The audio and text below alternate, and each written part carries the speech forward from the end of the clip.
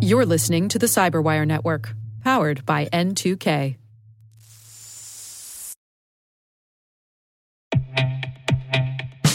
And now a word from our sponsor, SpyCloud, the leader in operationalizing cybercrime analytics. Traditional threat intelligence is a thing of the past. Cyber criminals are stealing vast amounts of credentials, session cookies, and financial data every day, and it's hard to keep up. SpyCloud is the trusted partner businesses turn to fully understand their darknet exposure risk and neutralize threats before it's too late. SpyCloud alerts your organization as soon as an employee or customer's data appears on the darknet, so you can act faster than bad actors to prevent cyber attacks like ransomware, session hijacking, account takeover, and online fraud. With insights from the industry's largest repository of recaptured data, protect the digital identities and systems most important to your business. Get your free corporate darknet exposure report at spycloud.com/cyberwire and see what information criminals have in their hands today. That's spycloud.com/cyberwire.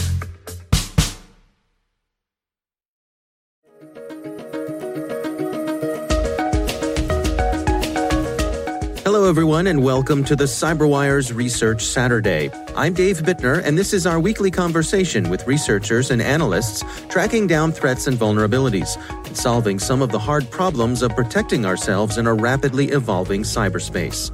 Thanks for joining us.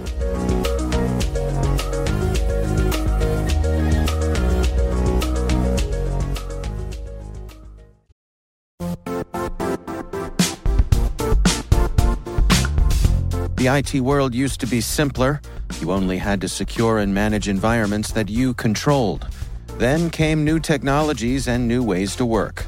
Now, employees, apps, and networks are everywhere. This means poor visibility, security gaps, and added risk.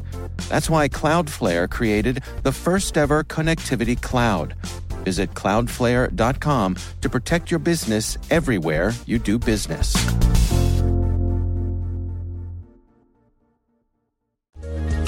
The vulnerability first came on my radar as part of an internal review for a potential dependency. That's Kelby Ludwig. He's a senior application security engineer at Duo Security. The research he's discussing today is called Duo Finds SAML Vulnerabilities Affecting Multiple Implementations. During that process, I identified a somewhat unintuitive behavior when I inserted comments, which are valid in the SAML world, to these messages. And so from there, once we identified the single instance and looked into the root cause of the issue, it turned out that this unintuitive behavior that we were noticing actually seemed like it could be a bit more common than just this one specific instance. So once we realized that, we determined that it would be an interesting idea to look at other SAML service providers and libraries and see if it was a widespread issue. And it turns out that there were a number of vendors and libraries that were affected by this type of issue. So let's back up just a little bit. For folks who may not be familiar with it, can you describe to us what is SAML, what does it stand for, and what's it used for? Yeah, so SAML is the Security Assertion Markup Language, which is why people say SAML, because that's a bit more of a mouthful to say. And so what you'll see SAML used in is it's a common language that's used for most often in a single sign-on system. So single sign-on is frequently used within organizations to give employees an easier authentication experience. So with single sign-on, you log into one application, and that grants you access to, in turn, multiple different applications. Mm-hmm. So this is great for users because it requires them to remember less passwords. They're entering passwords less frequently because they sign in once, and then they are granted access to multiple applications. So that's what it is. What's going on under the hood that sort of exposed this vulnerability that you discovered? The way that SAML works is SAML itself, this common language that multiple people speak, these messages are passed between a user's browser. So if you are logging into one service and then you then want to log into all these other services, this message is passed through your browser. So ultimately, as the attacker, you can touch this, like effectively hold on to these messages and edit them as you please. Now, generally speaking, you shouldn't be able to do that because there's cryptographic signatures on these messages as they're passed through your browser.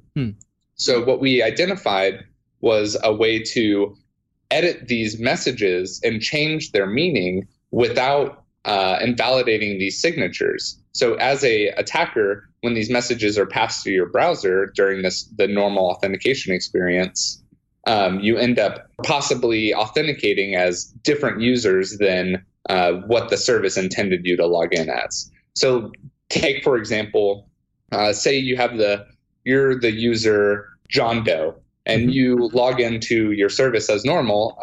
Say it's your email provider is who you log into every day when you start your day at work. Once you log in as John Doe and you want to then access, say, your financial information for payroll, the SAML message is passed through your browser. But if you were malicious and you want to maybe access the financial information of someone with a slightly different username like John, you can edit these messages and authenticate and see John's financial information. So let's dig into some of what's going on under the hood here, why you're able to make this work. So take us through some of the details. Yeah, so the way this ends up working is these SAML implementations have made a false assumption about what the DOM would look like once they're processing this data. And so the DOM is basically, you can think of it like a tree. What these implementations expect is that your username in this tree should only have just one branch. And so what it ends up doing in some cases is taking the first bit of information from this branch and using that as your username. But in reality, these comments, when you add them, it actually splits the tree out into multiple branches. And so you end up only taking out part of the username that you're using to authenticate these users. And this is all within XML, correct? This is all within XML, yeah. This is not technically wrong. It's just kind of unintuitive. You would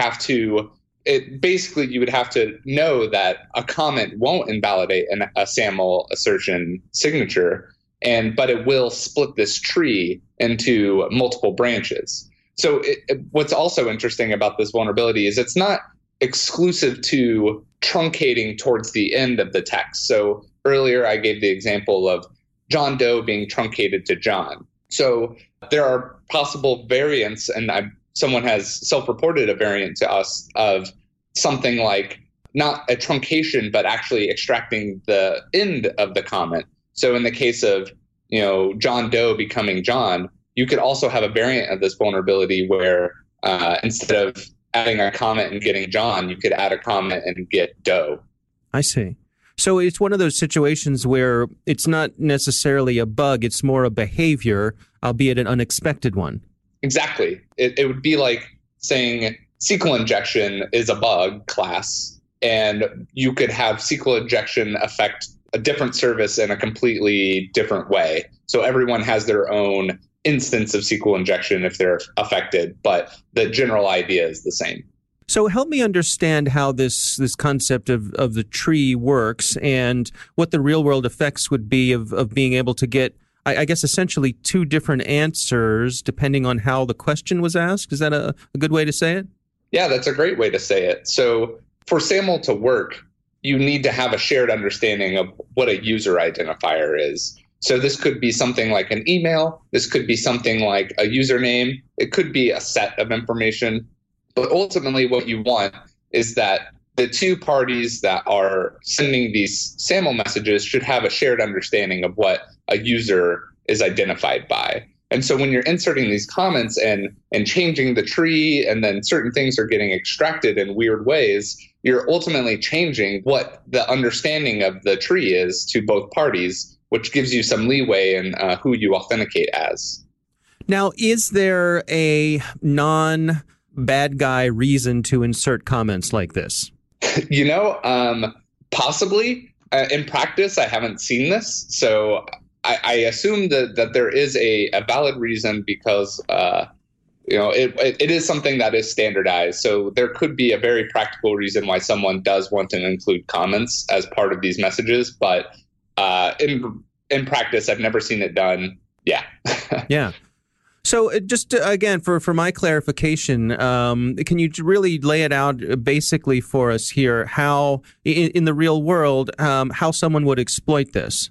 Yeah, so that's where it gets really interesting is this shared language. So SAML being the shared language allows all of the other parties participating to kind of have some flexibility in how they handle things. Because ultimately what they're doing is relying on the shared language to convey something like a username. The way that someone might exploit this is by gaining access to someone's identity provider. So in this single sign-on context, you log into one application, which grants you access to multiple applications. As a attacker who has access to the identity provider, this could be, say, someone who has legitimate access, like an insider threat, or this could be someone that has phished valid credentials for a user. So once you have that level of access, you now have some leeway in what applications you can access and what username you can use to log into those applications. So say you log into your identity provider, and that grants you access to an internal chat application. So now you can take these SAML messages and tamper with them under the context of that user and possibly gain access to a different user that has a similar username. Now, has there been any reports of anyone using this out in the wild? No, we've seen no evidence of this being discussed before or exploited before. And how about protecting yourself against this? What are your recommendations there? So I think our recommendation here would be contacting SAML service providers that you may use within your organization and just asking them if they're familiar with the vulnerability, what they've done to protect against this, or if they've already confirmed if they're not affected, just kind of getting that information from them. Because it's fairly difficult to tell unless you're like a penetration tester or something like that. It may be difficult to tell if you're affected from a black box perspective. So we just think it's best to just contact the people that have engineered these systems and see if they have a response for what they've done about this vulnerability class. And is there anything to be done sort of on the other side of it, the way that that things are parsed? Are there updates or corrections to be done from that end? Or is it, again, like we said at the beginning, just more a way that something functions rather than a true bug?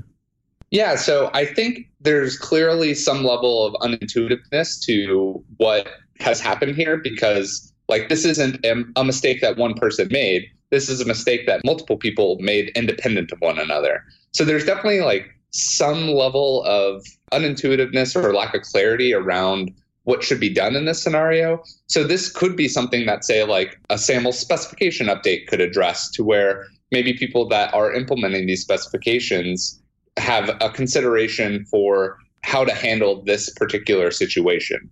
Yeah, it's an interesting one. It's sort of it's almost like a translation sort of thing. You know, I imagine if two people are speaking a different language, you really need to depend on your interpreter, and two different interpreters might have subtle nuances in the way they interpret things. And this seems to me to be one of those situations where nuanced interpretation can make all the difference. Yeah, absolutely. What's kind of interesting about what started a big part of this research was the reason, or one of the things that made it click for us on, like, hey, multiple people could be affected, was once I found this initial bug, I started writing up possible examples that I could find in other XML libraries that exhibited this behavior.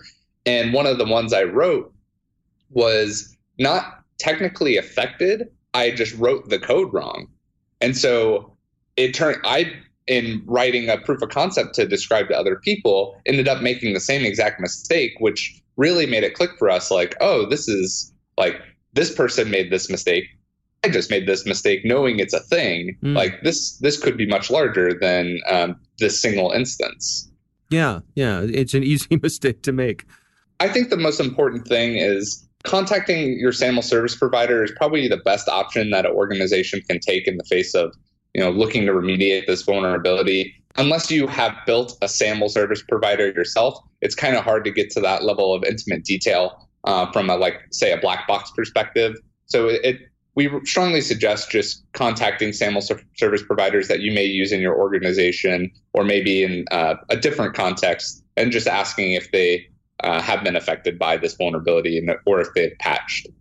Now, just from a community point of view, you discover this sort of thing. Is this the sort of thing where you go out to the other SAML service providers and spread the word and say, hey, everybody, heads up, we found something here? Our disclosure process, we went through CertCC. So once we identified that this vulnerability may affect other implementations, one of the things that we did was look at open source SAML libraries that we could find on, say, GitHub and see if we could replicate this across those libraries. And so once we did, that was all local to my computer. So once we had some local results that suggested that this may be more widespread than just a single instance, that's when we went to CertCC to actually contact other SAML service providers, like maybe that have cloud services, to disclose the general concept and to determine if they were affected before we published our results. It's interesting how nuanced it is, and it must have been fun for you to kind of have those aha moments when you go, wait a minute, what is this?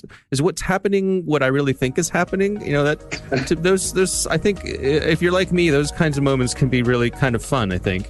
The best ideas and experiences always start with, that's a little weird. Right, yes, exactly. Or I wonder what would happen if I did this. Yep. Our thanks to Kelby Ludwig for joining us. You can find the complete report on these SAML vulnerabilities on the Duo website. It's in their blog section.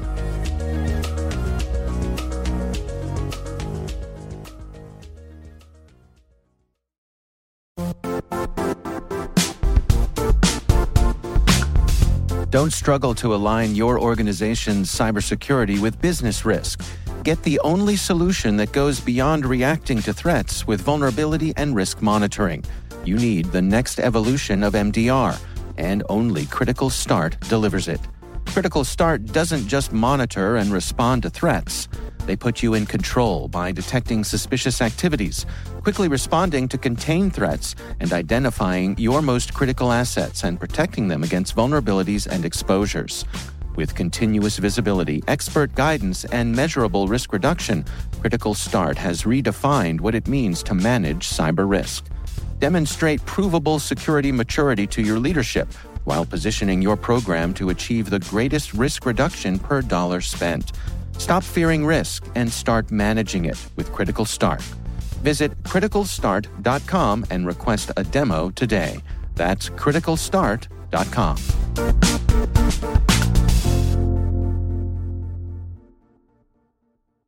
The CyberWire Research Saturday is proudly produced in Maryland out of the startup studios of Data Tribe, where they're co-building the next generation of cybersecurity teams and technologies.